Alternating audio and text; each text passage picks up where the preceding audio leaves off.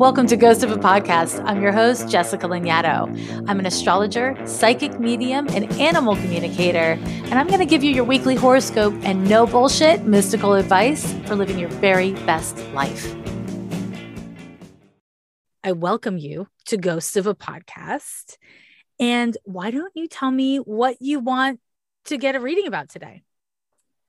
I would love to know if I am destined to have a family, have kids. I personally have not found someone that gives me that connection or the passion that I would want to commit to in that way. I do have prospects that I would definitely be comfortable with in the long run, but there's no fire, there's no spark, and then I don't want to settle. And I am a very small family. My father and my mother married very young, and he was killed when I was 4 months old, putting her through some trauma, and therefore she never remarried. She remained a widow the rest of her life.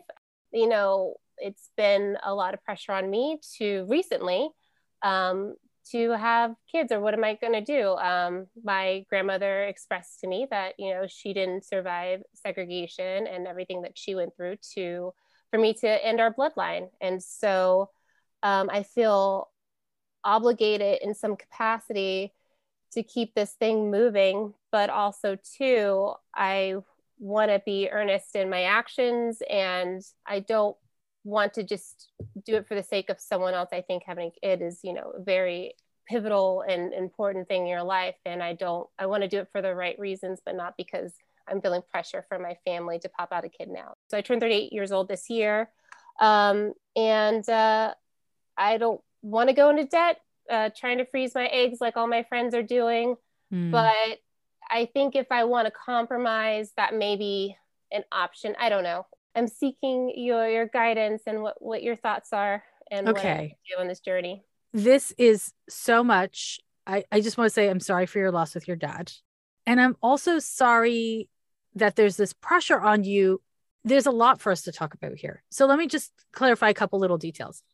The first is, do you date cis dudes? Yes. Okay. So getting pregnant would be a pretty direct transaction if that's what you wanted to do.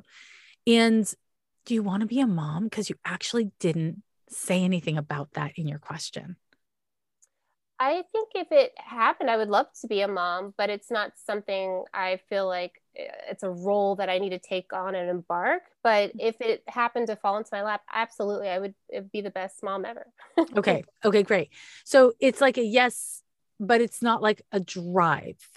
No, I think it's too much of a serious commitment for it to be a drive, in my opinion. But I know that I do have a nurturing nature, and I wouldn't mind being a mom. I would love to be a mom, but if it happens, it happens. I don't, I go with the flow. I live in the present. Mm-hmm. And breaking all stereotypes about being a Virgo. Yes, I guess so. Absolutely. And I love it. I'm going to just share, you were born August 23rd, 1984, 11:37 p.m. in Agana Heights, Guam. Correct. Yeah. Okay. This larger topic, is it really about having kids, or is it about having that, like, a partner and kids and being a wife and a mom? Is it the package, or is it really just about the kid? I'm uncertain, for the sheer fact that I grew up with a single mom and she made it work. So I don't need the package per se, or the traditional nuclear aspect of it, but it would be nice, right? Yeah. But it's not necessary, in my opinion, because I'm a product of that environment. Right. Okay. So let me start like around the topic. And the first thing I want to say is, in your sixth house, you've got Saturn and Pluto. And Saturn from your sixth house forms a square to your midheaven. And this means many things, but really relevant to this topic, your career is a big fucking deal for you. You care about your work. You are deeply invested in your work. And it is something that I imagine takes up a lot of your physical time and all of your energy. Is that correct? It does. Yeah. Yeah. And that's a great thing for you. I mean, sometimes it's a pain in your ass because Saturn and Pluto are absolutely that, but it is a big thing for you. And so regardless of everything else in your birth chart, if you're going to have a kid, you would need either or both a partner who can really be there and support the family in an emotional, nurturing, like day-to-day management way, or you need enough money to be able to hire support for that. Because abandoning your career would be really, really rough on you. I don't know that you would do it. And not that you have to abandon a career if you're raising kids on your own or if you have a partner who's not especially hopeful. But I got to be honest, I've seen that over and over and over and over again in my consulting practice for women. So it is a thing worth mentioning. Now, the other thing I want to say is, yeah, you've got this beautiful Cancer moon. You've got Venus in the 5th house. You've got Jupiter and Neptune conjunct in the 8th. All these things say you could get pregnant, like your fertility looks good, looks healthy. And yeah, you'd be a great mom. You would really enjoy being a parent and just having a family you could love on. And kind of connected to that, that moon in Cancer forms a trine to your Saturn. And so this thing that your grandmother has said to you about like passing on the bloodline, you know, not letting it end with you, that resonates for you because that Saturnian part of your nature. Yeah, you have a sense of responsibility and a sense of like, I am connected to those who came before me and I got to bring the line forward. But here's the rest of the story. And this is the whole reason why you're asking the question. Because if it was just those things, then you'd be like, okay, where's my man? That would be the question. But that's not your question at all, interestingly, at all. And it's because of a couple of really important parts of your birth chart. The first one, you, my friend, have a Uranus-Mars conjunction on the descendant in the 7th house. Okay. This means many things, but one thing it likes is you like your freedom. You like to get in there, get yours, and go home. Yeah, you're welcome. You're welcome. The motto of my life. Sure. You are good. You can hit it. You can quit it. You know what you like. And you're not, I won't say that you compartmentalize. It might look like that from the outside, but there's certain people you like for certain moments and certain things. You have an itch, let's scratch it. Okay, I'm not itchy anymore. I'm done. Like, you're good with that. Now, listen, this is not good or bad, but it's true to who you are. It's true to who you are. And because you've got this Jupiter-Neptune conjunction in your 8th house, sometimes you can catch feelings for good sex. Not always, but sometimes you can. But good sex and like fun, hot chemistry, Uranus-Mars conjunction is Sagittarius. This chemistry and passion is not always consistent with like someone you would be best friends with or co-parent with or cohabitate with. On the tip of cohabitating, yeah, you're a Virgo. You're a Virgo. Like you have your ways that you like to live that are very important to you. And you're very consistent until you completely change your mind. And then it's completely different. 100%. Yeah. Yeah. And so, you know, you feel like you're consistent, but I imagine, have you ever lived with someone like a partner or anything like that? Yes. Yeah. I imagine it would be complicated because when you change, you like everything around you to change and you change frequently. And what seems to other people spontaneously, you take some sharp ass turns and it's hard for people to keep up with you. Not always, but I imagine frequently enough. Yeah, but you know, I try to provide support in my progression when I feel myself turning and, you know, try to bring them along with me. And a lot of the times that they're just not willing to make that shift. So you're absolutely right on that. Yeah. And it's complicated because on the one hand, you want somebody like what you're attracted to is people who have a strong sense of self. But on the other hand, you are very nurturing to your partners. Maybe you even baby them sometimes. It looks like, is that the way you go? I can abandon myself sometimes, I think, in a way that I can be selfless, but I do like a really strong Mars energy at the same time. Yeah. Yeah. What can sometimes happen in that regard is that you've got this great, again, passion and really strong vibes, but they're not always the strongest humans. And so when you need them to pony up and like make a change, work on themselves, that kind of a thing, they can all of a sudden turn kind of needy And that's a boner killer for you. You're good at being nurturing to the people you love, but you like them to be independent. And when that starts to shift, that can be a problem. And have you been in long-term relationships? I'm assuming so if you've lived together. Yeah, either I'm super single or I'm in a serious relationship. Yeah, that makes sense. So this brings me to something else. We haven't gotten to kids yet. We're working in. We're working in. You've got this beautiful Taurus rising, right? It's late degrees, Taurus rising. Again, you've got lots of markers of being good at relationships. And, finding a guy to hook up with, finding a guy to date is not actually your problem. But what you've got here is a kind of little sandwich between your ascendant, Chiron, and your North Node. And your North Node is in the middle of that sandwich. And there's a lot of things I'll say about this, but we'll start just with having the North Node in the first house conjunct the ascendant. What it teaches us is that on a soul level, you've come into this life with a clear memory of what it means to be a partner. You've been a partner. You've been a partner. You've figured out how to be a partner, how to be there with for people, how to share of yourself with others. You've done that.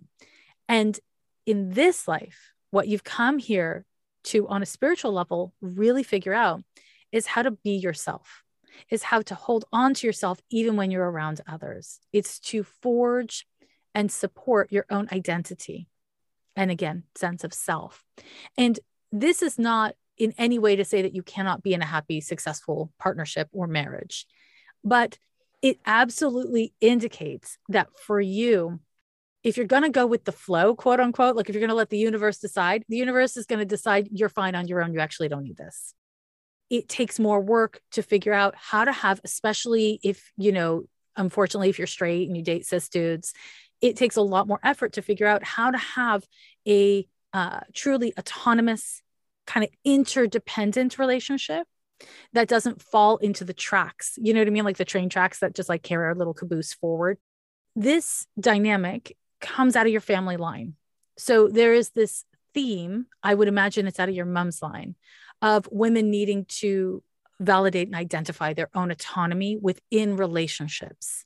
Does that make sense from what you've seen in your mom's family? Oh, definitely. I also believe that she's gone through some trauma that she's never dealt with the death of my father as well. So there's some other factors playing there, but absolutely. Massive factor. And also that's part of it though, eh?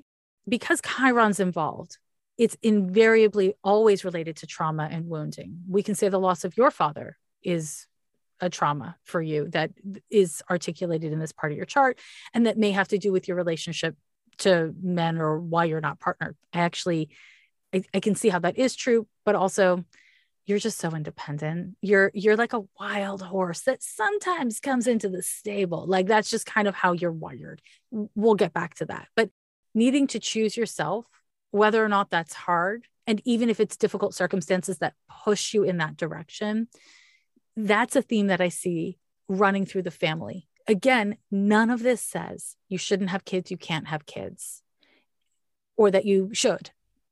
But it is, I hope, a validation of this part of you that's like, yeah, if it happens organically and beautifully, yes.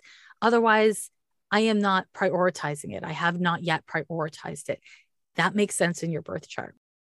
As I was studying your chart, I was just like, is there like a yes, no answer? Do this, prioritize it. Don't do this. Don't prioritize it. Because sometimes there is a really like firm, strict answer. For you, there is not. That said, what I can say as an astrologer, and this is overly simplifying the layers, but bear with me. You cannot have kids for anyone but you and be happy about it, And that includes your grandmother, and it includes, your family lineage. Even though you may have a great sense of responsibility to your family, you are somebody who is incredibly successful when you innovate a path and you follow through on that path. And that path is a yes for you. You seek energy, and where the energy flows is where you go. Does that make sense in your experience? Yes, that's the only way I work. It is. It really is. And it's terrible for you when you don't follow energy. Like you get irritable, you can get shut down, your health can suffer even. Like it's really not good for you. And because of that, it would have to be the perfect situation. It would have to be such a clear and resounding yes for it to be a yes. Is that me being particular though? I got a question for your question before I answer your question. Is particular bad? No, but I feel as though if it has to be a choice, then, you know, then you would have to be particular in that kind of way. But I don't know. I feel like if organically, if I let the universe decide, I'm totally fine on my own. But if it shows that I am good with relationships, then why do I have to chart it out, and make it my job to find this person? And I just don't think the best relationships I've had have been just friendships organically turning into that itself. Yeah, that makes sense. Prioritizing, but when you have eggs, you have to make that decision, right? So yeah, I will say, from what I'm seeing in your birth chart, you've got a good life. I mean, you got problems, but you like yourself. Yes, but I also I do fear of like being alone. Like that is my path in this lifetime, is to get to know myself, be my authentic self, but I don't want to do it alone. But I'm also not seeking companionship at the same time, because I think I'm insanely authentic. Yes. If it's going to be fruitful, it needs to be organic, it needs to be authentic. But I also feel isolated in a way, just for the sheer fact of how everyone is acting right now. But that's a whole other conversation. It is a whole conversation. It is. So okay. Yeah. So let's look at that, because and I mean this in the most positive and loving way possible, but you're a damn weirdo. Like, you really are a weirdo. Come on, Uranus conjunction to Mars. That is very weird. And this particular conjunction, did you ever see The Big Lebowski? A little bit, yes. Okay. Well, first of all, it's a classic. Some people hate it. Some people love it. It's worth watching simply because. Do you remember the main character? His name was the Dude. Yes. Okay, that is the archetype I always think of with the Uranus-Mars conjunction. Super tender-hearted, but super fucking weird. Very independent, but has core friends. Like, it's this weird mix mash. That is an archetype of this placement that is so strong in your chart. And for you are tender-hearted. You do love companionship and intimacy. My guess is you have really meaningful relationships with people, whether it's romantic or friendship, but they change because you change. You have times where you're just like, we need to be snuggling on this couch all the damn time. And other times where you're like, we don't need to see each other or talk to each other every day, do we? Is that important? Because it's not to me. Like, you have both parts of you. And because of that, it is really important that if you're going to partner with someone, that it's either kept really boundaried and like in a non-heterotypical way, like kind of just like we see each other on the weekends, like something really where you co-create the structure of the relationship, but you do have that Cancer moon. So, or they just need to be really compatible with you, with who you actually are. And that is hard for everyone. It's not just hard for you. I mean, it's hard for everyone, because on a meaningful level, it's not your top priority. It makes it a teeny bit harder, because if it was your top priority, you see how you are with work. When something's your priority at work, it doesn't matter. You make a way, you find a way, you make it happen. Right. With the romance thing, it's one of these things where you're like, I don't want to down the line hit a wall and not be able to fix this, but it's not in this moment a priority for you in the way it is for your grandmother for you. Yeah. I just want to find someone who can grow with me and are willing to work on themselves in the same capacity. And that's hard to find, that level of maturity. Yeah. Okay. So you said you have options. Are you seeing somebody right now or some buddies right now? No, I'm not. But I do have genuine friendships with the men in my life that, they're just like, well, if you don't find anyone, okay, totally down to have a kid with you. So, okay. So we're going to look at these. We're going to look at these guys, because I want to peek in on your options. Awesome. Okay. Say your full name out loud and then say the cutest of those guys' names. Oh, that's hard. Okay. What's your mom's maiden last name? Thank you. There she is. Whoa. Okay. Yeah. Okay. Yeah. Okay. All right. Okay. And then what's his name? Is he a little older or is he just tall? He's older and tall. Boom. Okay. Hold on. You hooked up with him? No. But he's expressed verbally or non-verbally that he'd like that very much. Thank you. Yes. Mm-hmm. Yeah. Both I have not hooked up with at all because I don't want to cross that line yet because I mean, it's very clear why. I mean, this guy is handsome. He's handsome. He's an adorable guy. Known him for 6 years. If it would have happened, it would have happened, in my opinion. Okay. My other one, we have a very strong relationship because I kind of helped him acclimate. He's an immigrant to the U.S. We've known each other for 18 years. Wow. And he truly loves me. And he's built a great life here. He's definitely like, I would love to keep you going when you're not here anymore in that capacity. It's definitely would be a unique relationship, a partnership in a way. But he is very strong Cancer. Okay. Okay. Yeah, give me his name as well. Okay, so we'll start with the second guy, not the first guy you named.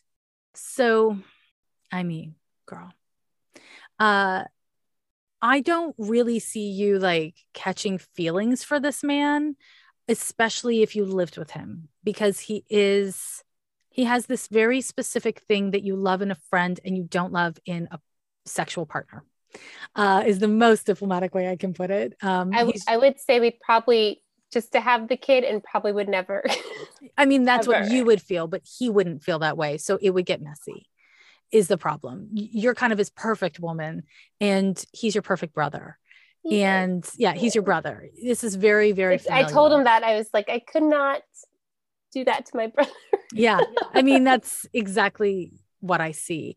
Yeah. And if you were to go down this path, it would be a massive risk because listen, if he didn't have feelings for you and you had sex with him, once, twice, 3 times a baby, whatever it took, and then you live together and co-parented together, he would expect this to be a family. And you would just need him to be like a good wife, basically. But in a like Mad Men way, not in the coolest way of the world. And you're not going to like that about him or about you. And so I think you'll lose respect for him. So he's kind of off the table unless all you want is a sperm donor, but he would be in love with that baby. You can't do that with him because he's kind of in love with you. I mean, I feel like it's not like a creepy in love with, it's just, he's got feelings for you and definitely he's okay with being friends. Yeah. He's not a creepy guy at all, but honestly, it's too complicated. It's not there for you. I agree. Yeah. But these eggs are dying. So. Oh my God. Okay. Real talks. Okay. So now we go back to the first dude. The first dude that you mentioned is more independent than the second dude. He has more difference from you, which I think is good for you in dating and in partnering differently than it is in friendship. He could be a sperm donor. I don't see him being a good co-parent to you in a non-romantic relationship. Both of these options mean you don't have sex anymore. Like you're done with sex. Right. The face you made was exactly what I was trying to tell you. Like that's not the goal. Like you don't want to like partner with someone and not have sex with them and not. I need someone who it goes both ways. Yes. I've been doing this my whole life. Life. I just want one time in a great Neither of these men are your partner. And here's the thing. I bring you back to the Uranus-Mars conjunction. This is a dad placement more than a mom placement. It's, I come in, I have fun. I give you some rules and some vision on the world, but then I got to go. I got some work to do. Like you need to maintain your autonomy. And I hate that these roles, mom, dad, fall down gender lines. They currently do. I'm hoping that one day they don't. But the reality is, I don't see you being happy having to be the primary caregiver. I'm not saying you can't do it. Of course you can do it. But to do it for the rest of your life or to do it for the next 20 years, I don't really see that making you happy. And I'm not trying to like set you up.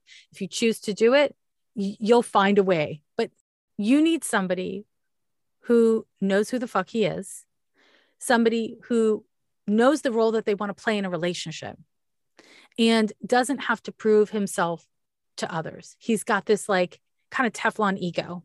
So he doesn't have something to prove.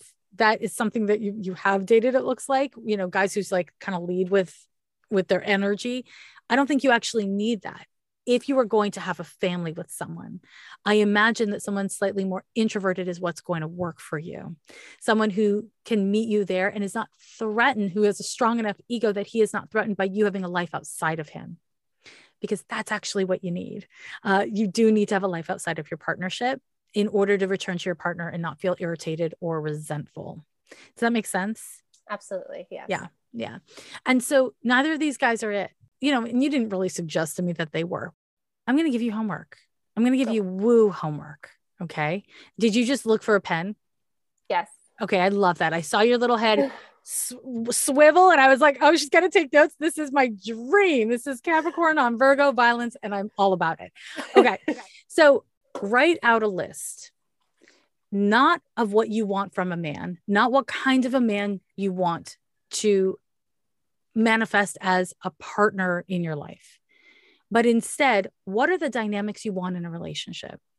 Because you might think to yourself, I want somebody who's driven, or I want somebody who's financially independent. But what if he's just like, you know, a trust fund kid? And there's nothing wrong with that. But what if he's that versus somebody who makes his own money? You can feel different about that. What if you say, I want somebody who's funny, but lots of people think he's funny. He doesn't make you laugh, or he doesn't laugh at your jokes. That's the problem, right? So I want you to be thinking about of what are the dynamics that you want in a healthy, happy relationship. This, I think, will bring you closer to what you actually want than some of what you've been thinking through. You're the kind of person when you're clear about something, when you're really clear about something, you tend to call it to you pretty quickly. When you're less clear, you get mixed results. And what I think you're really clear about with men is what feels good. I'm very good at that, which is why I thought the Chiron in my first house was me not being able to communicate that clearly. Interesting. I would read that differently. Let me tell you how. Yeah. Go ahead. So this Chiron in the first house is related to the loss of your father, but it's not exclusively related to the loss of your father. It's related to this matrilineal pattern of men not being consistently safe or reliable. How it shows up for you is, I'll take care of it. Don't worry. I got this. Don't worry. I wouldn't say that this is a failure to communicate issue. I would say you're very efficiently communicating that you don't need anything. You're fine, which is both true and also kind of a overcorrection from feeling your own vulnerability. On top of that, you've got a T-square, Uranus, Chiron, Mercury. So this kind of take that you have about like failure to communicate, that's not off base with the Mercury as a focal planet to your T-square. But I wouldn't say it's as much about a failure to communicate. I would say more that you communicate a lot of parts. Like you probably verbalize lots of different parts, and also with your behavior show lots of different parts of what you want or need.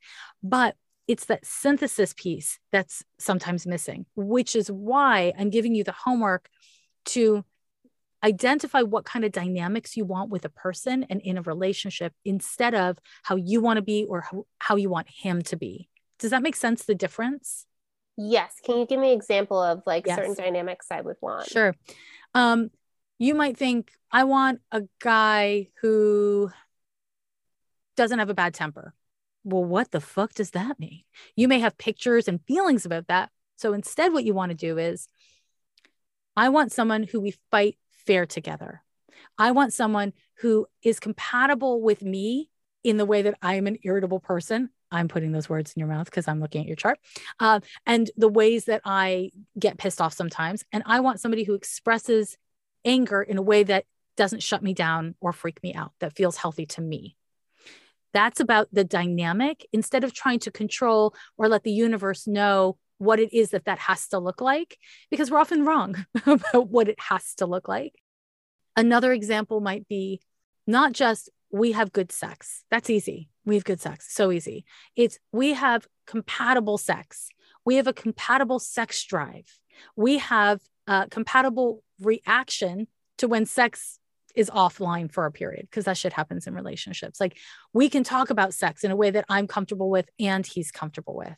So again, I'm talking about the dynamic and not the thing. Does that make sense? It makes it kind of like evens out or negates those little wrenches in the game that universe can throw at you when you ask for what you want. Somebody who has a compatible dynamic with you around what intimacy is, or the ability, and how important it is. Yeah. You want to add all of the pieces, the willingness, the ability, and also who agrees on the definition of intimacy. Because how many people are in relationships with people they genuinely love and that love them back, but do not agree on what intimacy is, or on what good sex is, or on what a healthy fight is. And in doing this, you're not only like doing the spiritual work of kind of manifesting, but you're also clarifying. You're clarifying your own thinking about what would make you happy, because that might come in the package of a younger person, an older person, or person your age. It's not, I don't think it's actually linked to age. It may not even be linked to maturity. It's linked to compatibility.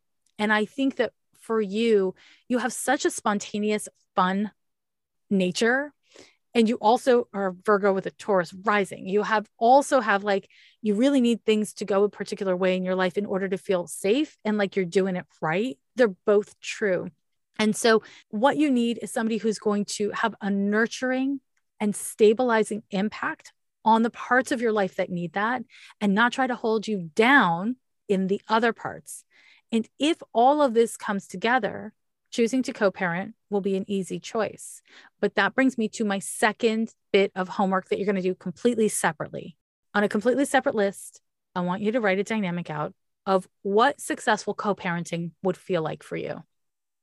What would be the breakdown of like dishes, sleep time, making major decisions? The truth is, having a child changes you. Thank goodness. Like, it's supposed to change you. And relationships change as a result. The little things you do and that you're happy to do for your partner all the time, they can become exhausting when you're actually caring for a tiny human who relies on you for survival, right? Like, you might have less energy for that. A great place for you to start is simply clarifying what are the dynamics you would want to co-parent with someone.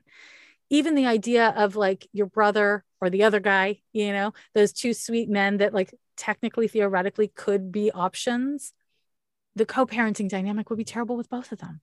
You've chosen people who would be safe men, not exciting men, not compatible men, but safe men.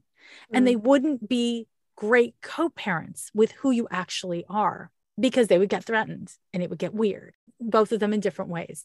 So with the brother guy, this is what I'm seeing when I look at it psychically, is that he would be a perfect wife and mom to you. Like, he would take that role. He would be so nurturing and so caring, and you would find that fucking annoying, and you would get more and more annoyed with him, and you'd snap more and more at him. And so the way you'd behave towards him would completely change, and therefore he would change, and he'd get shut down and weird and passive, which would make you more irritated, more annoyed with him, and we would have a bad dynamic.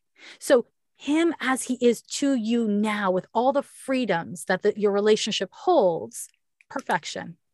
You throw in a baby, you throw in like him sitting around being nurturing all the time, that would be a different story for you first. Yeah.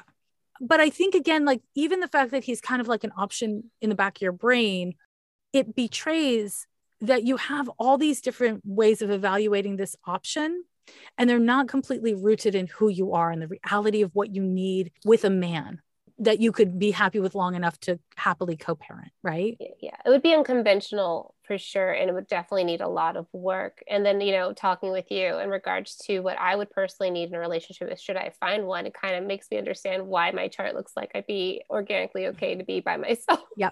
Yeah, you'd be great with being yourself. And also, you know, a lot of dogs, I guess. Yeah, sure. But also, if I was queen of the world, if I was making all the choices for you, which I would never want to do, but if I was, I would have you decide that kids were not the primary ambition.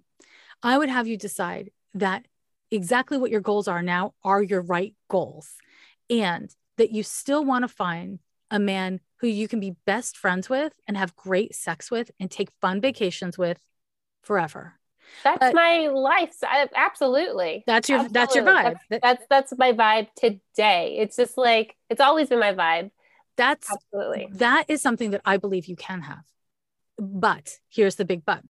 In this fantasy scenario, it specifically isn't about co-parenting, which is, 20 years of compromise. And what I've just described is honestly very different than co-parenting for most people. Some people are like weird magic traveler Sagittarians and they can do it in that magic way. I have not, through my, consulting practice, seen that most people do that. They plan it, but they don't do it. So what I would vision for you is to make that the goal of your life and to invite the universe to bring you the right person and situation for having kids, if that's the right thing for you. So to make it the secondary goal dependent on the primary goal.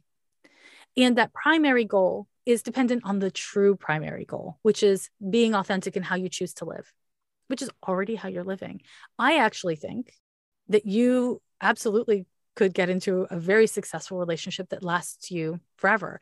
I didn't add this very important piece, which is like, if I was queen of the world, I would have you living in a duplex or like on a piece of land, but on other parts of the land from each other. Like, you can go to each other's place, but you don't have to live together all the time.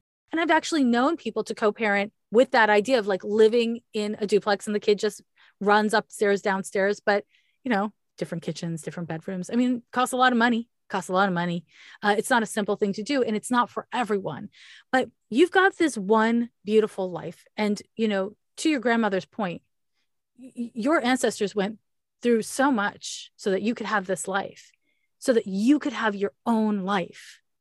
And so I get the perspective of, the pressure to pass on your genes, but I also am really convicted around, if your life is flowing in a particular direction and it is one that makes you happy, then use your freedom to live as you want to live.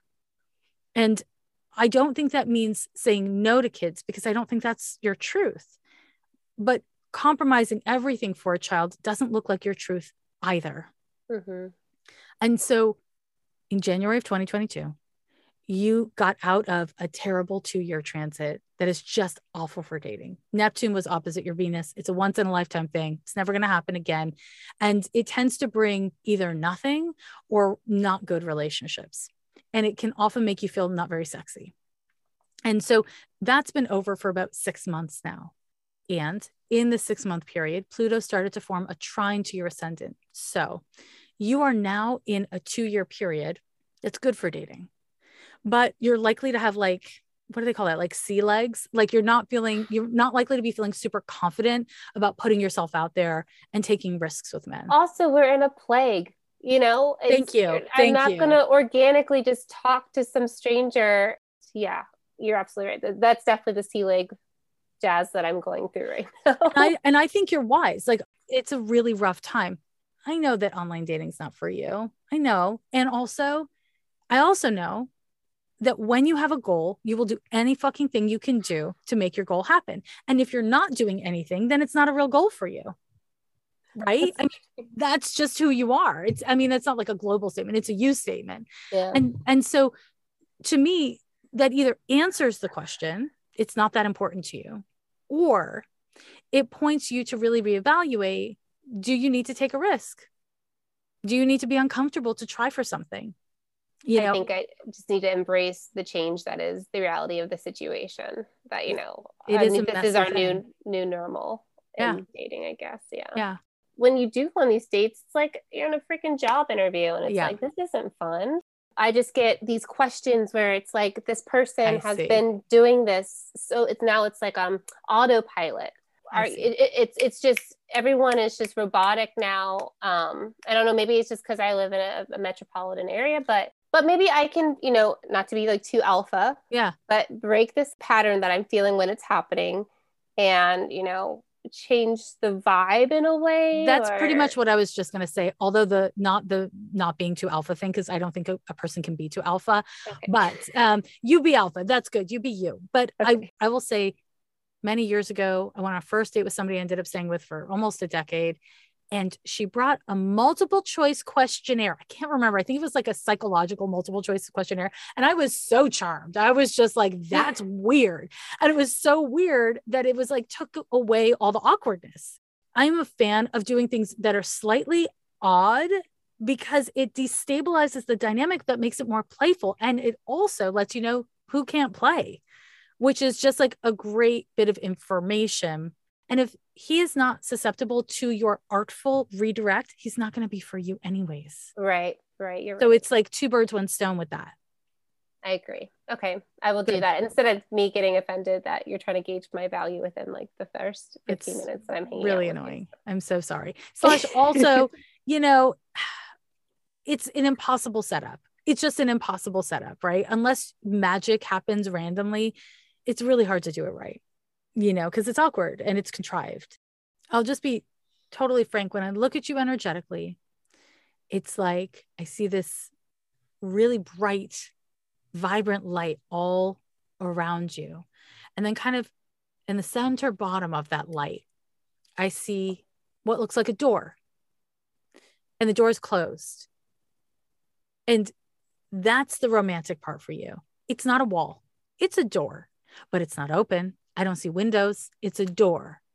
And this visual I'm getting when I look at you energetically is really communicating to me that even though you have sent me this heartfelt question, we're having this important conversation, it does not look like this is the most important thing to you at this time.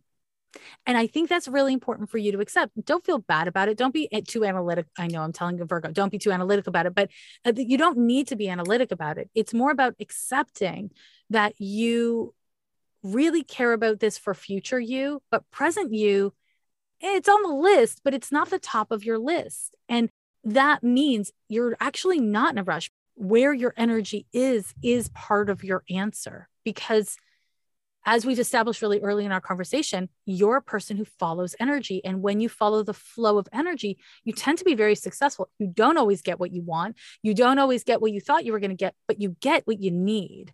That's how your life has been, eh? Yeah. And so that applies to this as well. This isn't exactly what you want. You just are scared that if you don't want it now, that you'll want it later and you'll wish you'd wanted it now. There's no energy in that. There's no flow in that. Interpersonally, you're very spontaneous and you're very much an energy person. And so my guess is that in all the moments of your life where you've been like, well, I don't want December me to be lonely, so summer me is going to have to start dating. It hasn't worked for you, is my guess, because there's no energy. Yeah. There's no energy. Has to be on my radar. Correct. Or to work. So this is where, yes, if you one day want children and you're one day completely ready, you may look back to this moment and be like, damn, why didn't I do more? But you don't want those things in this moment in an authentic, energetic way. And this is why it's not flowing. And there's a level here of, can you accept that right now, the reason why you aren't prioritizing it in your behavior is because there's no energy in it. Whenever you turn to it, it just feels like flat. It feels like labor. It doesn't feel exciting, inspired, fun. And, this exercise I've given you, I think can shift that. And I think you can do a number of things to shift that. If you decide that you're committed to this process, you'll be successful. I mean, I just don't see that you're committed to the process. And I don't think that's a problem. I get your eggs might disagree with me and your grandma might disagree with me. And maybe future you will disagree with me. But I'm constantly talking about cultivating acceptance for the present moment and creating a foundation from here is the only way to be successful moving forward. And I see you, I'm hearing you kind of like struggle with that because you're like, yeah, but tomorrow me is going to want this thing. So I need to do it today. And you're not wrong. That logic is good logic, but it's logic. And it's not what your heart agrees with. And it's not what your body agrees with. And that's really hard because this is a heart and a body goal. It's not a logic goal. So there are things you can do to shift your thinking so that maybe your heart and your body start to follow a shifted thinking. Like I can have this really spontaneous dynamic relationship. And it can happen through online dating. I can find ways of being with someone that doesn't cost me my favorite parts of myself or my life. And I do see astrologically, it could work. It could totally work for you right now. And also, I could see why it might not work. I don't see that as a failure because have not heard you actually say at any point, this is your life goal. Mm-hmm. You're just scared that one day it might not happen and that you'll wish that it had happened. Right. And that's a fear-based motivation. And it's very hard to manifest fear-based motivations. Mm-hmm. I mean, you can manifest your fears, but it's hard to manifest in the way that you're really good at manifesting, that Sagittarian, spontaneous, dynamic, follow the energy kind of way. Yeah. So no freezing my eggs? That's a really intense question. I think that would be slightly torturous for you, that Jupiter Neptune conjunction in your eighth house. I mean, you really feel hormonal stuff, eh? Like really. Yes. Yeah. I honestly, like I think it would be really hard on you physically. And that doesn't mean don't do it. It just means, are you ready to mentally? Yeah. And also you're not going to be dating while you're doing that. Like there's just no way you're dating while you're doing that because it makes you feel bonkers, all that hormone stuff. It's also a massive amount of money, right? Yeah. And because it's so physically trying and it's so expensive, if it's not your actual heartfelt goal, I have a hard time saying like, it's a great idea. Just do that. I mean, I've certainly encouraged lots of people to do it over the years, but you don't have the goal. You have the goal to have the option, which is what freezing your eggs does. Do you need to freeze your eggs in order to have confidence that you can be happy in your life? No, you don't. Do you want to freeze your eggs so that if you change your mind or if circumstances happen in a particular way, that this option is preserved over the course of time? Yeah, you could do that. You could totally do that, but it's not a need. Okay, so here's the thing. Yes, hit me. I believe in reincarnation. I do understand that some spiritual energies are further away from their physical self in this lifetime. Yeah. And sometimes you have ancestors that may guide you through this lifetime, but then when they start getting further away from their body and into whatever that happens next, and they could be reincarnating into the next life form or deciding to come out, whatever that is unknown. Would me not continuing my bloodline would just be, I will not have like someone that I could spiritually guide per se in the future, Interesting question.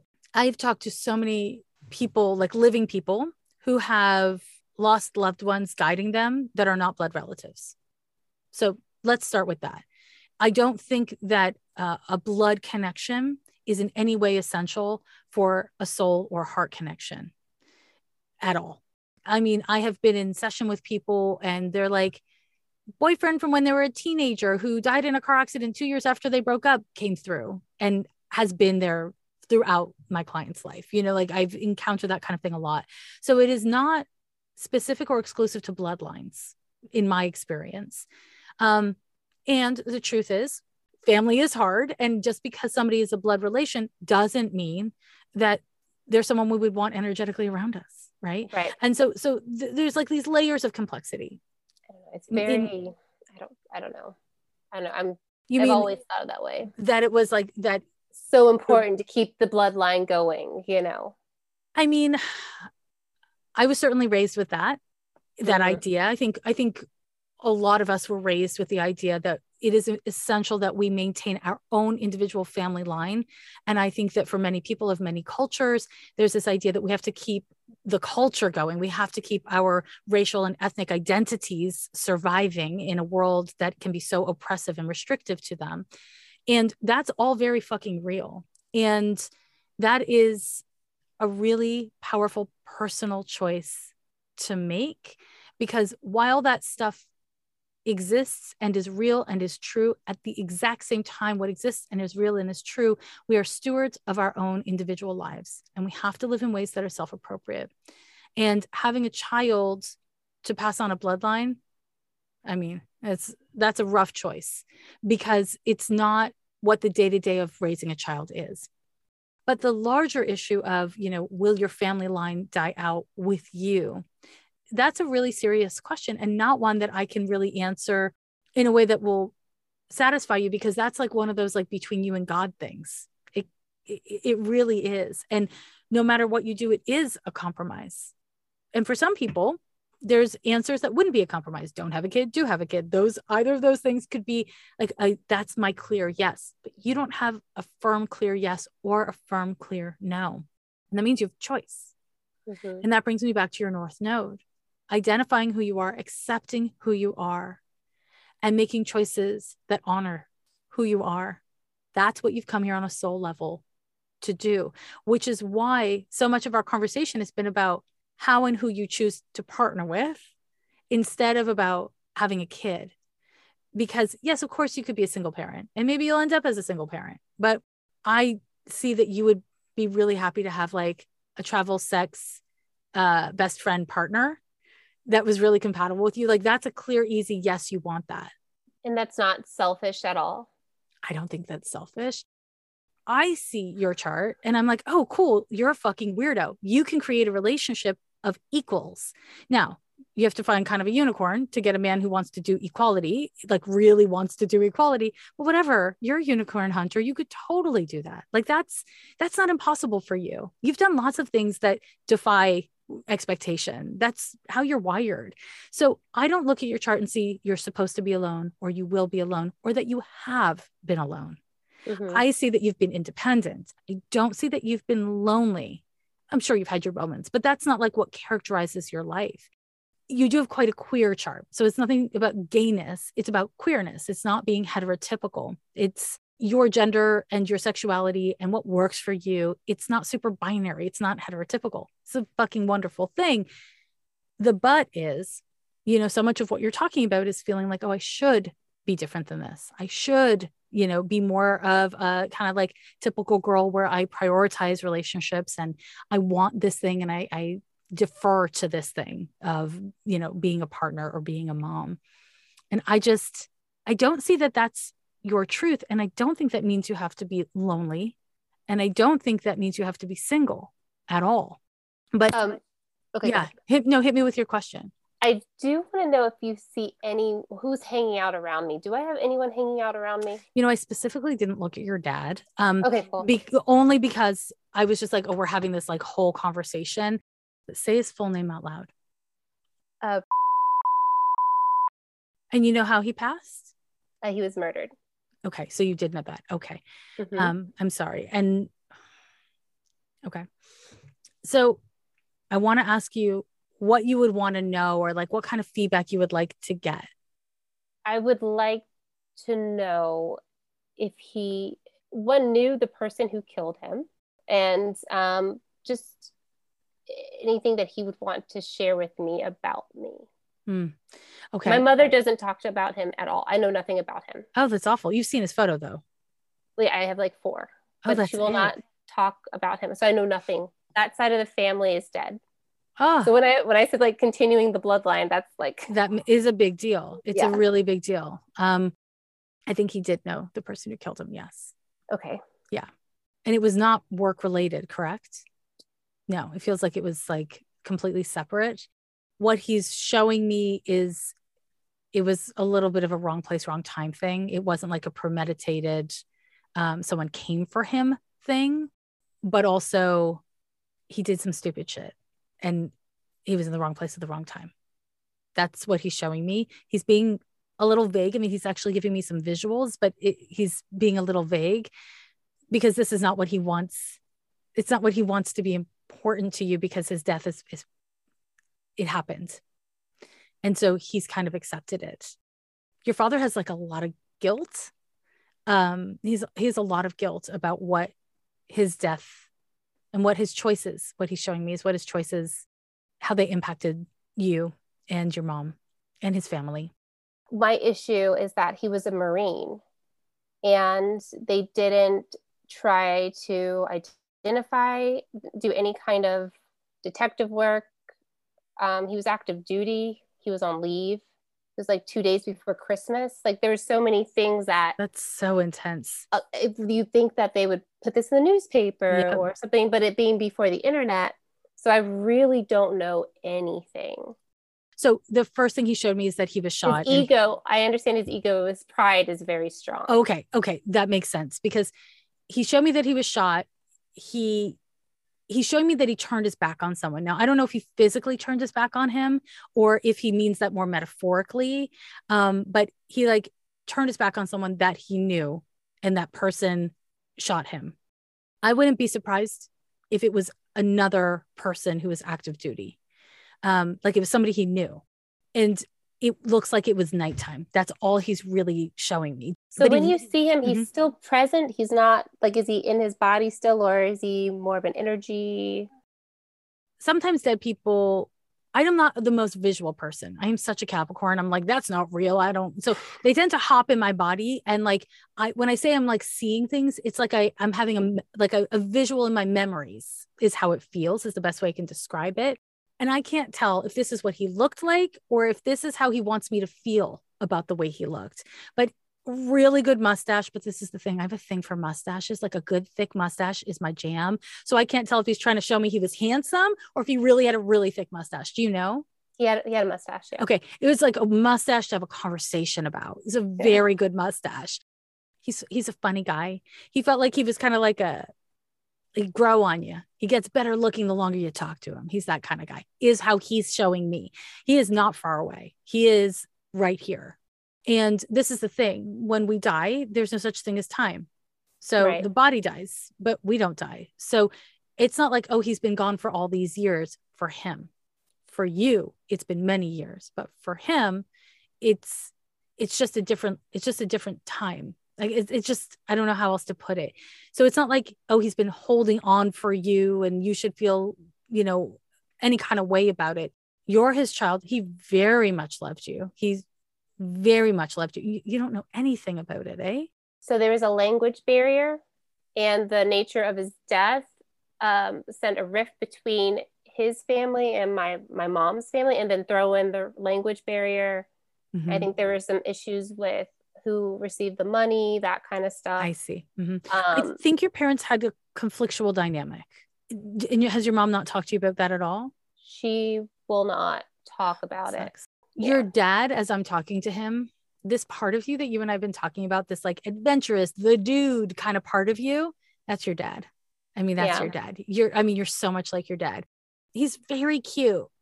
What I would say are some of the best parts of your personality.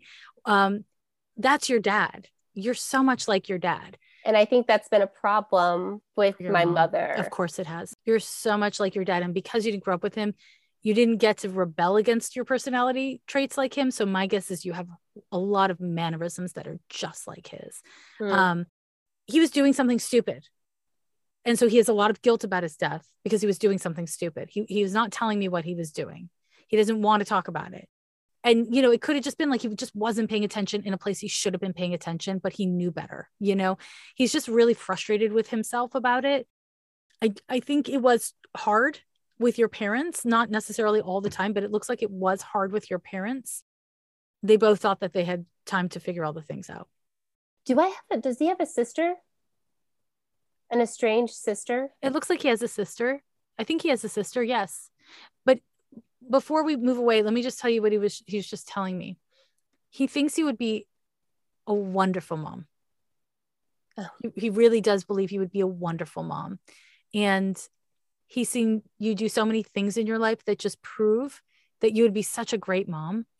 And he also doesn't think you need to have kids for anyone but you. He really likes it that you're an independent woman and he wants you to do what you want to do.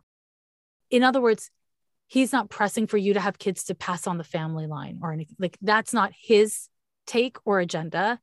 Okay. It could be yours. It could be your grandma's. It's not his. He was a really independent guy. And he likes that you're an independent guy too. Like he really likes that about you. So yeah, it makes him feel close to you, and it wouldn't take anything if you had a kid. Your dad was funny.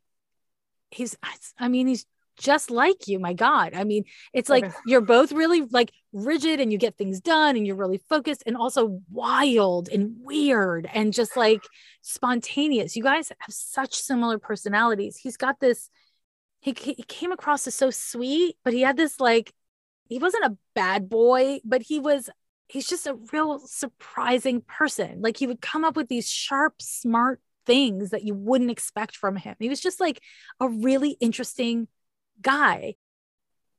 I see. So your father says that you're scared of being like your mother and getting stuck, and that you've never been like your mother in this way. You're like your mother in a lot of ways, but not in the way that you're scared of. And you've never been like your mother in the way that you're scared of. He has a lot of empathy for your mom and what she's had to go through and the choices she's made. And also, he says that he has also wanted to shake her. And that of all the mistakes you're going to make, they're going to be yours. They're not hers. She's made her mistakes and she's made her choices. You don't have to prove to yourself that you're not like her. You're just not like her in that way. You're more like him. I mean, hopefully not in some specific ways. Hold on. What is that? You have somebody else dead too, eh? Another guy dead? Were you close to your grandpa? Who's that? That's my grandfather. Did you know him? Is that your dad's dad then? Mom's dad. And did you know him? I did know him. So this is your mom's dad that I'm seeing. He's around you. He has got nothing to say. You know what I mean? Like he's just like nothing useful to say here, but his presence is how he shows love, is what it feels like. Is that how he was? He was very stoic, but he was just a sweet man. Yep. Yeah. But he's stoic. That makes sense with what I'm getting on him. He isn't coming through with like a message. He's just coming through so that you know he's there for you. He's still there for you. He was definitely the only source of nurturing I got when I was a kid. I'm sorry. Well, he's still doing it. He's still doing it because he's like, you're talking to your dad. So he's coming through to let you know that he's there. Not that he's like mad at your dad, but he's present too. And I feel like he's just protective of you with this man. Not that there's something wrong with this man. It's just that your dad was an unpredictable man. And then he had this like unpredictable demise. And it was hard on your mom when he was alive, and it was hard on your mom. I'm getting feedback. Is he just risky? Is that what it is? With no regard? Your father says he has regard, but I think that he was sometimes selfish. He was selfish, and it's not because he was like a classically selfish man. It's because you get it. You're like this. It's like he gets like drawn by an idea, or he gets drawn by a feeling, or like something just feels like the right thing to do. And he just does it. Yeah. I mean, he's a man who has this in common with you. Imagine what your father wants for you is to live a life that feels like your own, that is fun. He wants you to have fun. And he doesn't mean this in like a, like girls gone wild. Like he's not trying to tell you to like go off and do stupid shit. He wants you to have a life that feels fun to you. And he knows that what feels fun to you is having meaning and like following through on things that are important to you. He understands that fun for you is having these intimate relationships that are sometimes really hard work. He sees you. He gets you. He's been there, but he doesn't want you to let them, is how he's saying it. So I think it's your mom's side of the family. I don't think it's just your grandma or just your mom. It's like he's saying like anyone in that family to make you feel like you have to be a different person than you are in order to honor them. He feels that if he hadn't died, if he had gotten the chance to be your dad, he would have fucked up a lot. Okay. And he's telling you that because he doesn't want you to idealize him. Like he understands that that's presumptive, but okay. I mean, but that's your dad. Let me just say, he feels that he would have made mistakes, and again, he has a lot of guilt. He has a lot of guilt for dying because it was a stupid death. Is how he's putting it. It wasn't the way he ever thought it would go.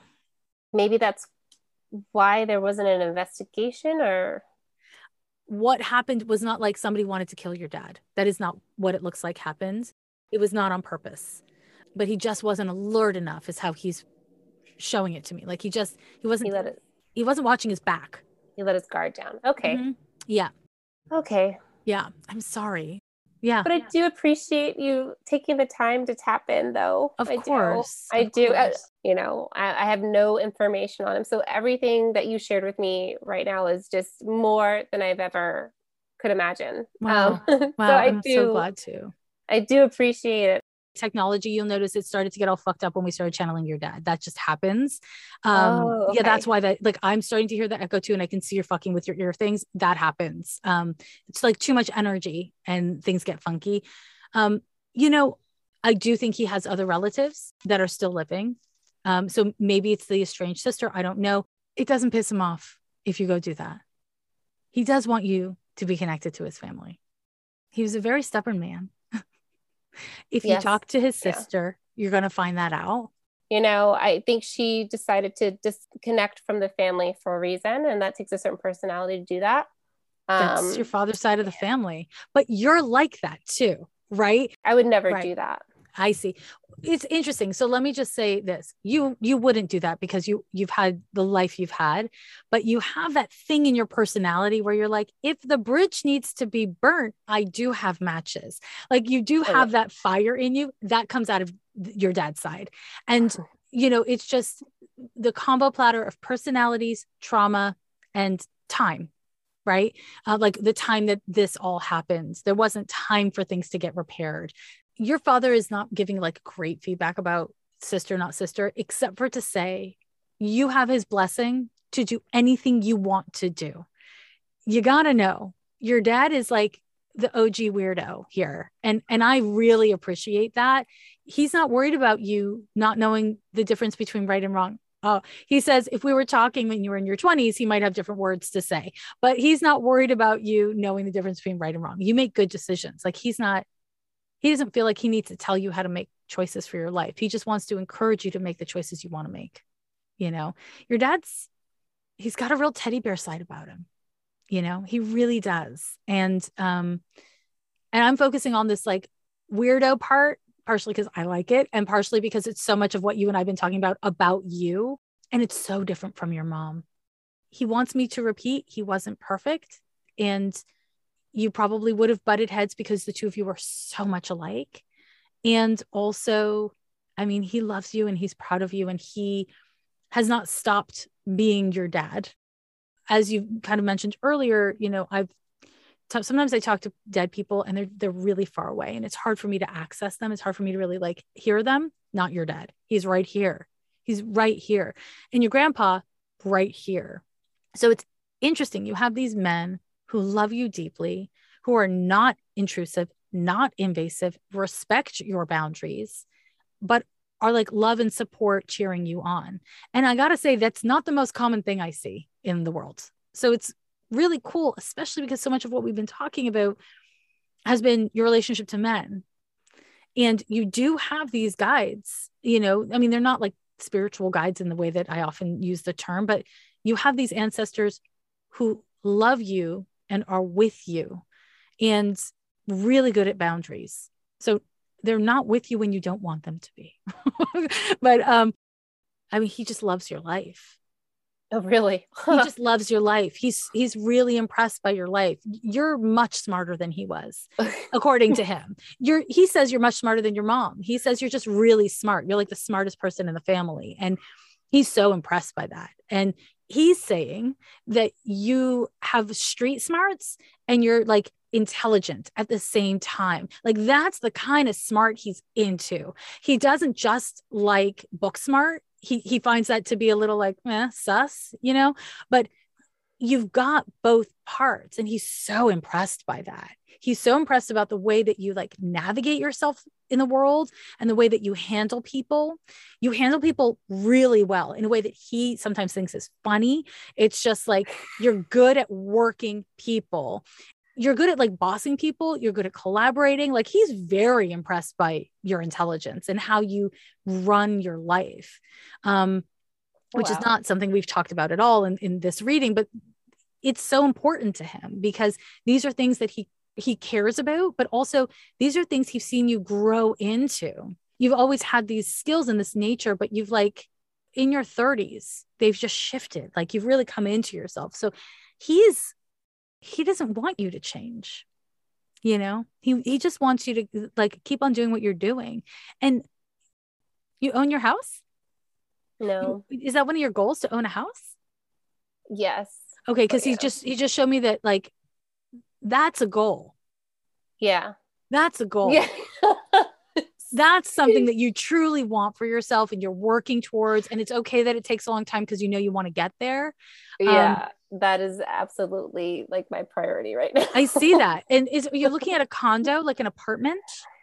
You know what? After the prices are doing what they're doing right now, I don't know. But I do want my own space, my own pad to land. Okay, so he would rather you have land, but he doesn't like the land available.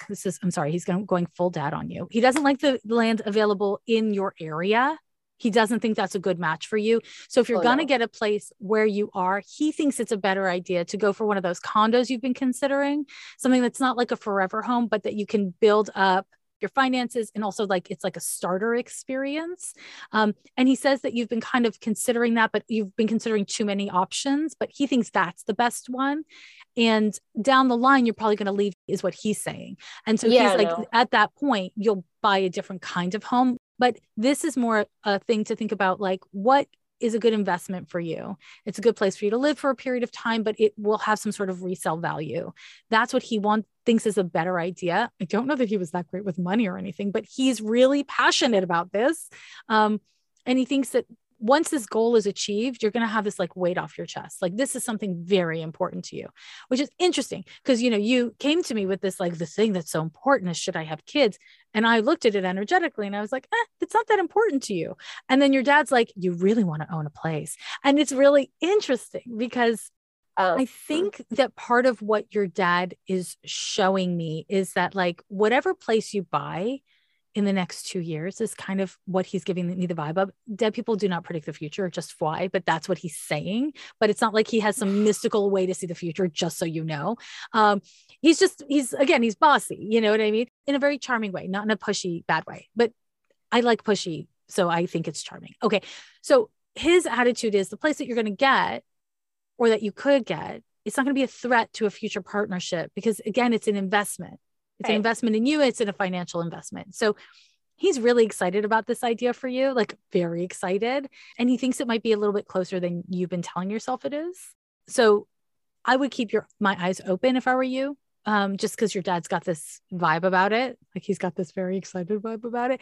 He's just he's a really big fan of you. Well, I mean, this is like the first time that we're kind of, ever. So I could never even because my mom would discuss it and my abuela were very rocked by his death. And they didn't discuss it either.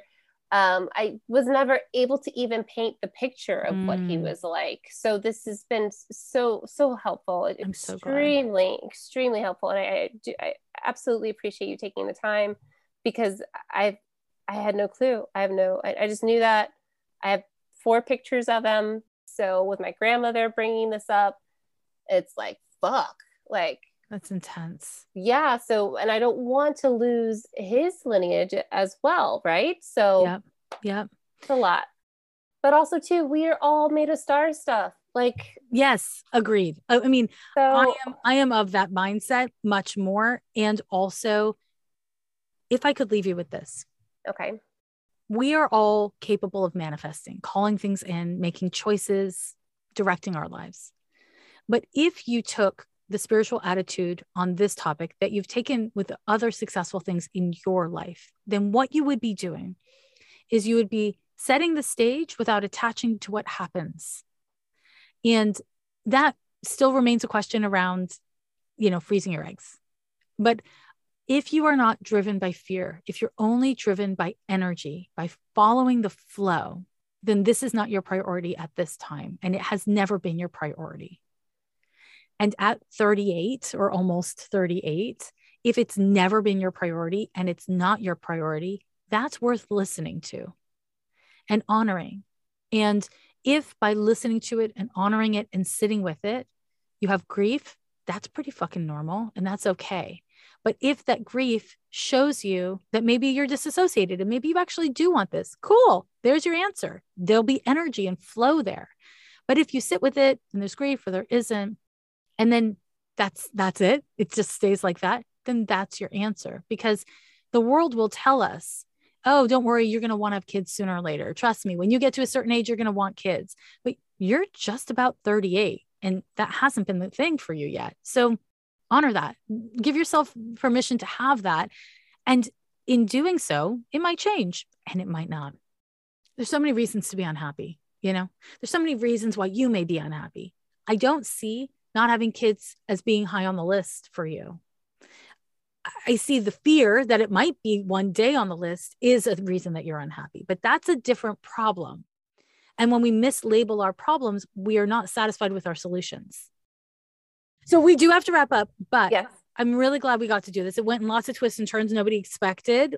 Absolutely. Jessica, you have no idea. You have no idea. I'm so grateful for this reading, and the information you provided me gave me a lot of clarity and really solidified some things that I have been pondering about. And so thank you for taking in my question and taking the time to speak with my father. Thank you. It is my pleasure. All right. Thank you, Jessica. Take care. Bye. Bye. Supporting local abortion funds that help arrange and pay for abortion care for patients who need it is one of the most impactful actions you can take for reproductive justice today. Planned Parenthood is great, of course, but also consider donating to the Yellowhammer Fund, Mississippi Reproductive Freedom Fund, and Margins, Women Helping Black Women. The links for all three of these orgs are in show notes. If you or someone you know is a pilot, you can consider becoming a volunteer with elevatedaccess.org to help transport passengers at no cost to them to access gender-affirming and abortion healthcare. And finally, the Church of Prismatic Light is a religion for LGBTQIA+ people and allies who want religious freedom to have the right to bodily autonomy, marry who they love, transition, and have gender-affirming care. You can find them at prismaticlightchurch.org.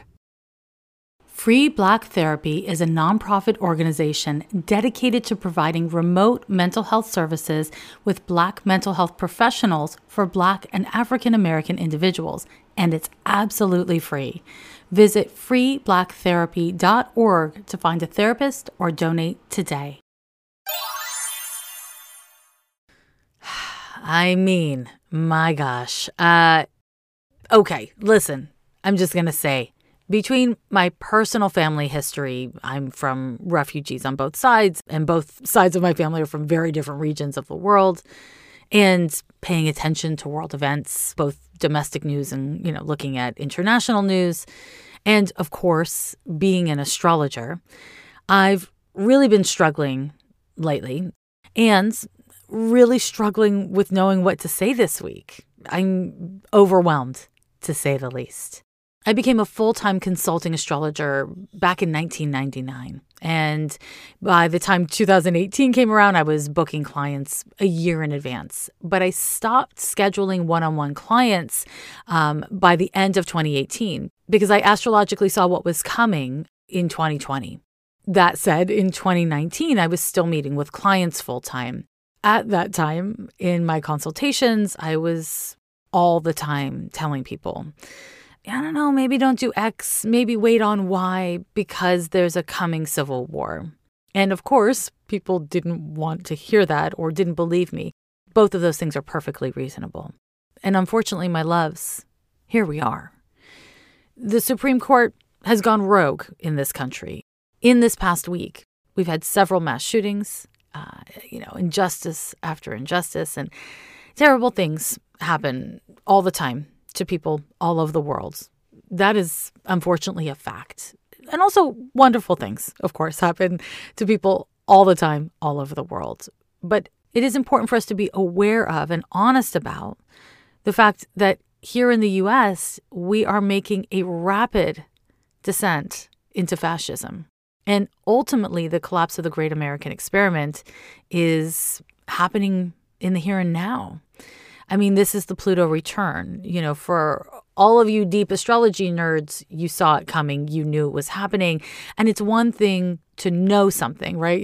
Astrology is very analytic. It's another thing to live through it. And it's another thing to have the emotional capacity to acknowledge the fear and anger and anxiety and discomfort, all the things that happen in the fall. This is a time to get your shit together. This is a time for all of us to get our shit together. I want to say, though, don't get confused about who your enemies are, who your enemy is, right? We need to keep our viewfinder focused on systems. We're talking about patriarchy, white supremacy, Christian nationalism, and capitalism. These systems are interconnected, and they are very, very powerful. They're insidious, and we can't separate ourselves from them. It's just not really possible when we're living in a society governed by them.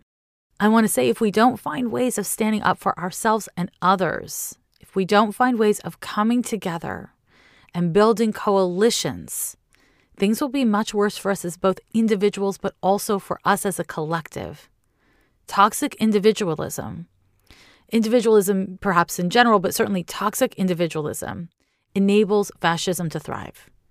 Don't turn on your neighbors. And I'm using the term neighbors broadly. No one deserves to have their human rights violated by individuals, governments, or corporations. None of us do. Not now, not ever.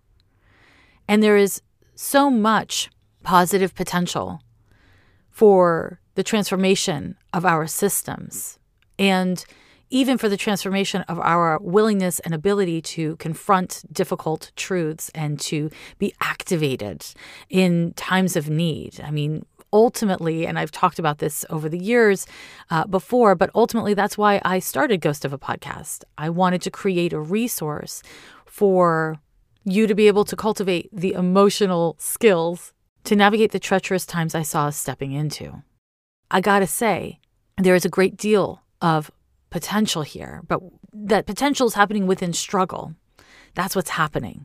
And of course, I can't talk about any kind of predictive astrology without talking about these issues, because the United States is going through a really dangerous and explosive time with the Pluto return and other astrological things. The global astrology is also really rough. I know many of you are listening from outside of the U.S., and also many of you inside the U.S. pay attention to the world, right? So there's a lot of shit going down right now. And when a superpower like the United States becomes sufficiently destabilized, it has a global impact. We are all interconnected. This is true from a material standpoint, and it's true from a spiritual standpoint. And whether you're angry or you're anxious or you're checked out or you're terrified or all of the above, it is time to find your voice, your way into a movement, right? A way to mobilize, a way to be a part of things. None of us is exempt from dealing with this and having personal responsibilities here. And I gotta say, if you want to hide, if you're hiding, unfortunately, when you hide, you're alone. And loneliness plus fear equals some pretty miserable outcomes. So again, I want to just reinforce, this is a meaningful time to seek community. And maybe that means touching back in with people that you're connected to. Maybe that means building new connections. You don't have to be an extrovert to find ways of participating within community. There's a lot of ways of doing it. There's a lot of ways that community exists. Find whatever resonates for you. Now, that all said, I, of course, have a lot to talk to you about astrologically. Before I get into the details, I want to just remind you, if you took my High Times and Addiction class, whether you took it live with me or you've bought and watched the webinar on your own, then I invite you to join me for this Ask Me Anything that I'm doing on Social Hour, where I'm going to answer your questions about addiction, substance use, etc., etc. And it's going to be really fun. And another really cool thing about this particular event is that there's going to be time both before and after the AMA to connect with other people in the class. So you can, get really nerdy about astrology together and make connections. Little community building. Hey, I like it. Anyways, so you can register for that class. The link is in the show notes, and it's also on the shop page of my website over at lovelanyado.com. So check it out there, and I hope to see you on the 17th. So we're getting into your horoscope. We're looking at the week of July 10th through the 16th of 2022, and it begins with sextile, happily, on the 10th. But before I delineate that, let me just pull back and acknowledge July is kind of a heavy month. July, if you get my month ahead bonus episode on Patreon, then you know I've been concerned about this month. This is a fucking heavy month. Honestly, August doesn't look a lot better. But this last week was really stressful. A lot of people are undergoing just intense anxiety and anger, and it's a lot. It's a lot. And so I wanted to just acknowledge that. And, you know, the transit's responsible for it. I delineated in last week's episode. So if you missed it, you can listen to it. But I want to just acknowledge you're not alone in feeling how you're feeling. And unfortunately, when each of us as individuals are going through a rough time, it places greater pressure on our relationships at home, at work, socially, romantically, all of it. And so, you know, do your best to manage your self-care in a way that actually makes you feel cared for, because that will help you to have a foundation within yourself to engage with others from that works. And when I say works, I don't mean that gives you everything you want, but that puts you in a position where if you're going to have problems, at least you are learning from the situation. You are showing up to the situation. You are not making things worse unnecessarily. You know, that kind of fun stuff. Okay. Anyways, so on the 10th, we have an exact sextile between the Sun and Uranus. And this is a lovely transit. Sun sextile to Uranus is just a little exciting. And I say just a little. It's not like upsetting. It's just kind of titillating. It can bring about new experiences. It can spur you to feel inspired to take a new approach or to perceive or understand things from a new perspective. The Sun sextile to Uranus is energizing. Uranus is like a little zip of energy to the Sun.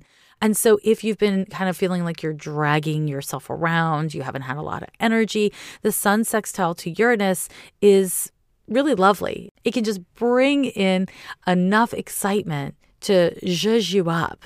This transit is a good one for starting new things, exploring, being open. So if something comes your way and it seems a little out of left field, be open to it. Explore, see what happens. You know what I mean? You might just, on a like really small level, take a different route to work. Walk on a different side of the street than you usually do. I don't know, use different emojis when you're texting your bestie. You know, it doesn't have to be anything big, but sometimes making small and kind of insignificant changes, it can be really helpful for our brains. And that brings us to the 12th. On the 12th, we've got two exact transits. We have an exact Mercury square to Chiron. Now, listen, if you noticed, on the 8th, we had an exact Sun square to Chiron. You were feeling it last week, the 7th, 8th, and 9th, but on the 8th, it was the most intense. And this Mercury square to Chiron is at the exact same degree. So if you had a particularly rough go of it on and around the 8th, you can expect to not love this transit either. Mercury square to Chiron is a challenging transit because Chiron, as I mentioned last week, Chiron is related to our evolution. The opportunity here is to engage with conflict, which Mercury square Chiron can bring up, because Mercury is not just related to communications, your thoughts and your attitudes. We all know that because of Mercury retrograde. It's also related to your friends, right? Your platonic connections, your neighbors, your aunts and uncles. Like it's related to the people that you meet when you're walking down the street. Mercury square Chiron can bring up interpersonal conflicts. And those interpersonal conflicts are likely to be because you or someone else does something that touches on a raw nerve. You or someone else may act out in response to that wounded feeling. It's about this old wounding being activated in a relationship or in a dynamic. Right? And so we want to the best of our ability, try to be aware of the intensity of our reactions so that we can meter our responses. This is difficult, is very difficult. It takes critical thinking, and critical thinking is thinking about thinking while thinking. It's not easy, but being aware of what's going on within you and how you're reacting and responding to whatever is happening in your life or whatever's happening within is really valuable. It's really, really valuable. This transit can find you caught up in really unproductive thought patterns. Again, Mercury, right? It can have you fixated on the things that hurt your feelings instead of the things that help you heal, right? So if you find yourself just looping around some sort of negative or painful thought process, I gotta say, this is going to be an important time to be like, oh shit, I must be really triggered. And if you can recognize that you're being triggered, that doesn't invalidate the thing you're upset about. Let's be clear. It does not invalidate it. But what it does is it gives you more information about what's actually happening for you. And what's happening within you and for you is not just about the situation. It's about your lived experience leading up to the situation, which this situation and whoever you're dealing with now is probably not responsible for. Right? Because again, it's Mercury. So it's not likely to be your mom or your dad who's bumming you out. It's likely to be more of a friend situation, not the person who created the wound, just a person who happens to be leaning on your raw wound. Now, luckily, Venus is forming an exact trine to Saturn on the same day. And this transit is stabilizing. Venus and Saturn are the two planets most concerned with security and stability in the zodiac. When they form a trine to each other, you can tap into, lessons you learned in therapy or that one account you follow on social media that has historically really supported you and made you feel seen and made you feel more grounded. You can always find that social media account and just scroll through their content. We have the capacity to use the material world, Saturn and Venus, as a resource for supporting our mental, Mercury, and spiritual Chiron evolution.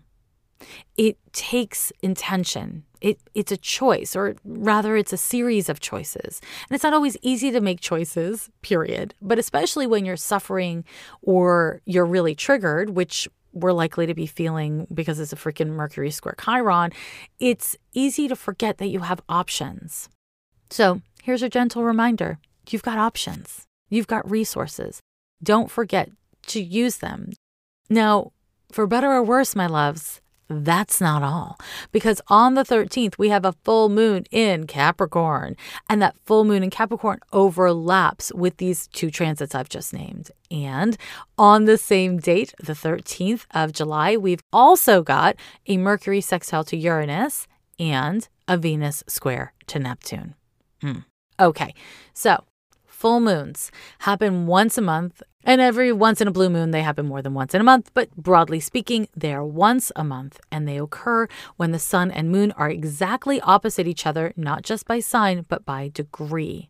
In astrology, full moons are a really big deal, but not just in astrology. Full moons have an objective outcome, like people act different during a full moon. And that's because our emotions cannot be repressed and tamped down. They come to the surface and they can get quite demanding, and people act out. And sometimes we act out against others, sometimes ourselves during a full moon. So full moons are always a really big deal. This particular full moon is exact at 11:38 a.m. and is occurring at 21 degrees of Capricorn. The sun is at 21 of Cancer. Okay, so the tension between Cancer and Capricorn is the tension between what I need to do in the world, or what I feel I need to do in the world, and what I need for my heart and for my home, or what I feel I need for those things, right? This is the general, very generalized tension between Cancer and Capricorn. Now, in this full moon chart, we've got a Sun-Mercury conjunction, and that means the Sun and Mercury are both opposite to the moon. Now, this complicates matters, and it complicates matters because when the Sun and Mercury are conjoined, we tend to be more heavily identified with our ideas, right? And so we become less objective. Now let's throw another thing into the mix, which is when the moon is opposite Mercury, it's hard for us to parse out what we actually feel or what we actually think. And that's because our feelings and our thoughts are kind of smooshed together in such a way that we can become really subjective, really defensive, and project a lot. And then here's another layer of complexity. The moon is conjoined to Pluto.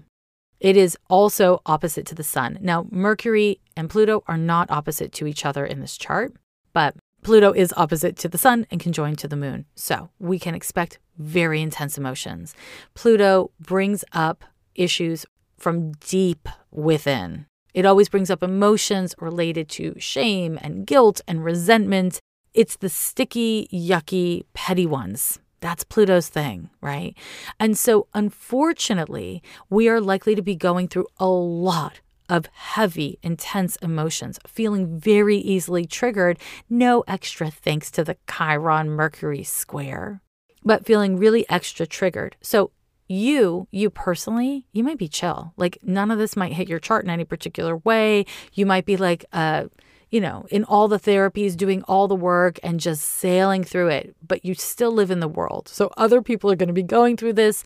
You're likely to be dealing with people who are acting weird, and they're acting weird because they're feeling a lot. Now, unfortunately, given the very unstable, dramatic place the world is at, and the fact that Pluto is a big player right now here in the United States because we're going through the Pluto return of the United States at 27 degrees of Capricorn, which it is in this chart, of course, we may see some really dramatic things go on this week in this country. And it is likely to be quite violent. And I will say, I think the repeal of Roe v. Wade is violence. So it's not just bang, bang, punch, punch. It's when we're dealing with Pluto, it is systemic violence. It's big picture repression or oppression. That's Pluto's jam, unfortunately. And it is also possible that more people are going to be feeling it. I haven't talked about monkeypox on the podcast, although many of you have reached out to ask about it. But, it seems to be moving towards a pandemic as well. And I can't help but feel like this full moon is going to push things with monkeypox, unfortunately, in a damn direction. So you're being careful, right? If you're being careful, it's great. And if you're not being careful, may I invite you to be a little more careful. But what we know for sure with this full moon is that things are going to come up that have been lurking in the shadows. Things are going to come up that are hard to cope with and hard to talk about. And we are not likely to be super graceful with it all because this Mercury component to the oppositions I'm talking about, it muddles Mercury's precision because we're so emotional. It's hard to engage with situations in a properly objective way, right?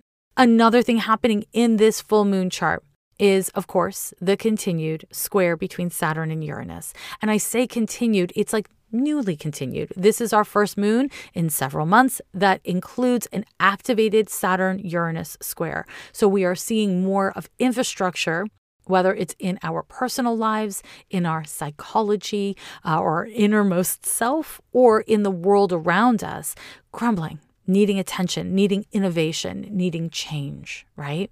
And then we have an exact Venus square to Neptune in this chart, as I mentioned earlier. Now, the Venus square to Neptune is not great news. I'm sorry to say. It's bad news, okay? And we will be feeling the Venus square to Neptune, unfortunately, all week leading up to the full moon. The Venus square to Neptune is anxiety provoking. This transit can have you in a state of mind where you just feel unsure of where you stand with other people, preoccupied with someone that's unattainable or inaccessible to you. This transit can kick up a lot of anxiety, and that anxiety can get fixated on relationships. It can also get fixated on, body image and beauty stuff. It can get fixated on your finances. But in the context of everything that's going on, it will likely have to do with your sense of security and stability or your relationships. Unfortunately, this is especially bad news given the moon is conjoined to Pluto in this full moon and the sun is conjoined to Mercury opposite the moon. Yikes. Because what this transit can do is make us feel really insecure. It can make us feel insecure about where we stand with others, whether or not we're acting in ways that we mean to be behaving, We can become really insecure about the way we look or what we've got or any of that kind of crap, right? And this anxiety can incline us to behave in ways that are off kilter. They're just like destabilized. And this, of course, can make people respond in weird ways, which becomes a vicious cycle. The risk here is that you get involved in some sort of martyred dynamic where you're being treated poorly or taken advantage of, where you're not asserting boundaries or you're asserting boundaries and they're simply not being respected. Or you may be in a situation where you're putting others on a pedestal and imagining that they are perfect, or you may have put people or someone on a pedestal and then you have this like crash through the transit where you realize that they are just a person and they are not what you imagined them to be. This transit is hard because it makes us want attention and affection and ease. But when we tend to feel needy is not when we tend to get the most attention and love, because that can feel burdensome to other people. And I'm not saying this as a total truism. I'm saying this in the context of this transit. It's how it tends to go. And so this transit within this full moon chart can lead to some really messy relationship dynamics. And those relationship dynamics may be happening in a really dramatic full moon way, where you're having a blowout or you're acting out or someone else is doing that. Or it might be that everything's happening inside of you and it's really stressful. This is not a great time for trying to do deep and intense spiritual work, especially something that's outside of what you typically do, because this energy is really chaotic and all over the place. It's really chaotic and all over the place. And it would be hard to harness energy at this time.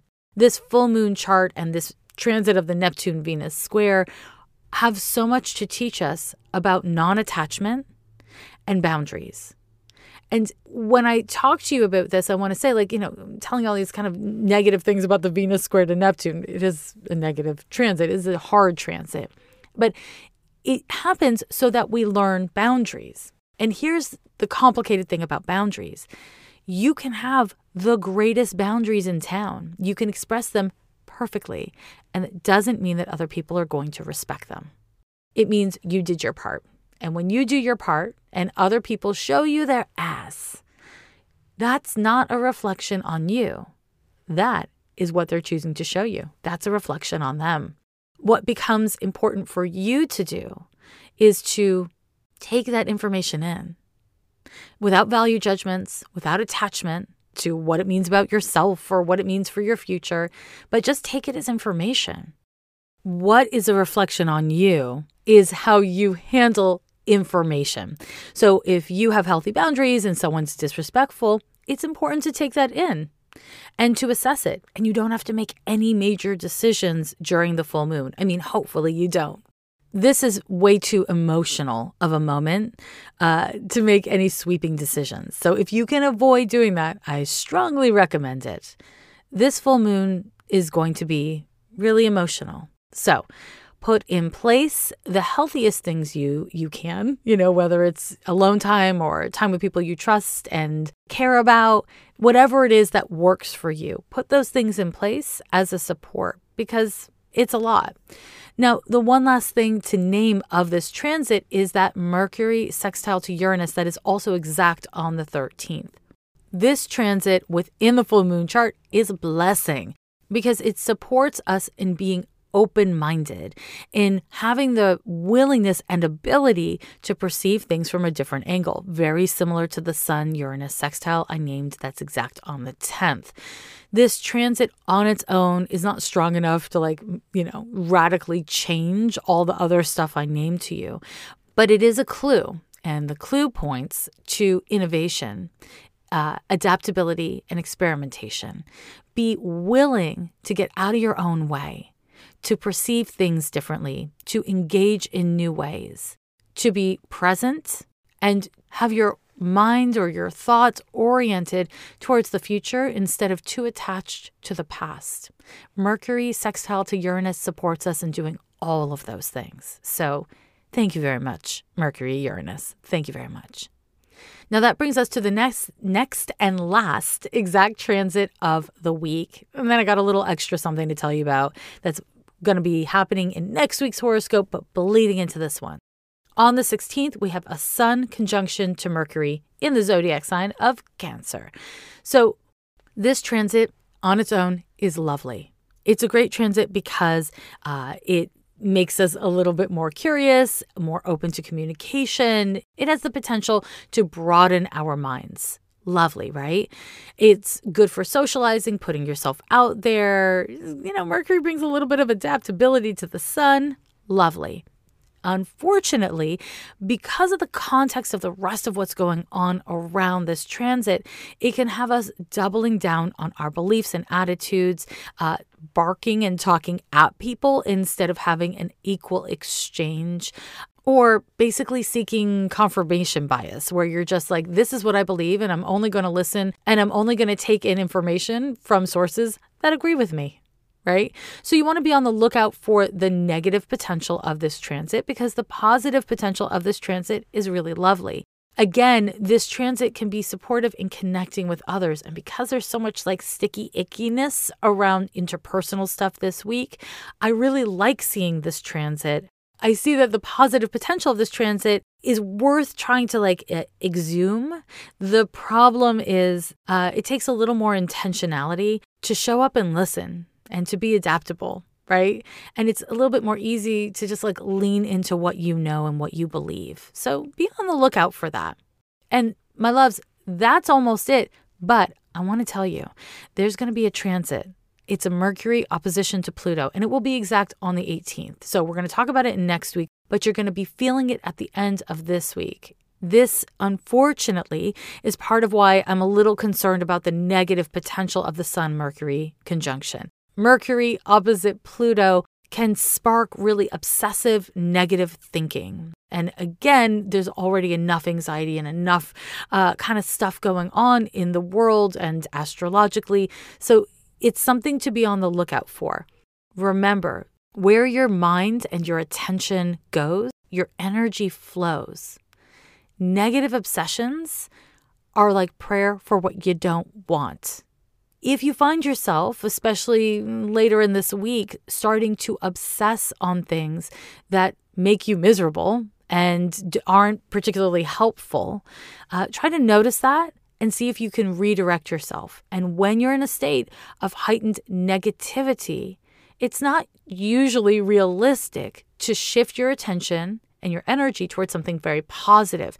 Instead, you want to go to something neutral. So from very negative to neutral, and neutral to positive, maybe from positive to ecstatic. If you're that kind of weirdo, I'm into it. Let's try. But if you're in a negative frame of mind, try to angle towards thoughts and even mental fixations that are neutral, not positive, not negative, because that's an achievable goal. I'm going to run through the transits one more time. But as always, if you love following along and tracking the transits, I invite you to subscribe to Astrology for Days, my transit tracking tool that not only tells you exactly when all the transits are happening, but has note-taking functions so you can keep track of whether it's my predictions, your thoughts, your insights. You can have them all in one spot. And if you're into that, the link's on my website, also at astrologyfordays.com. Okay, here we go. On the 10th, we have an exact sextile between the Sun and Uranus.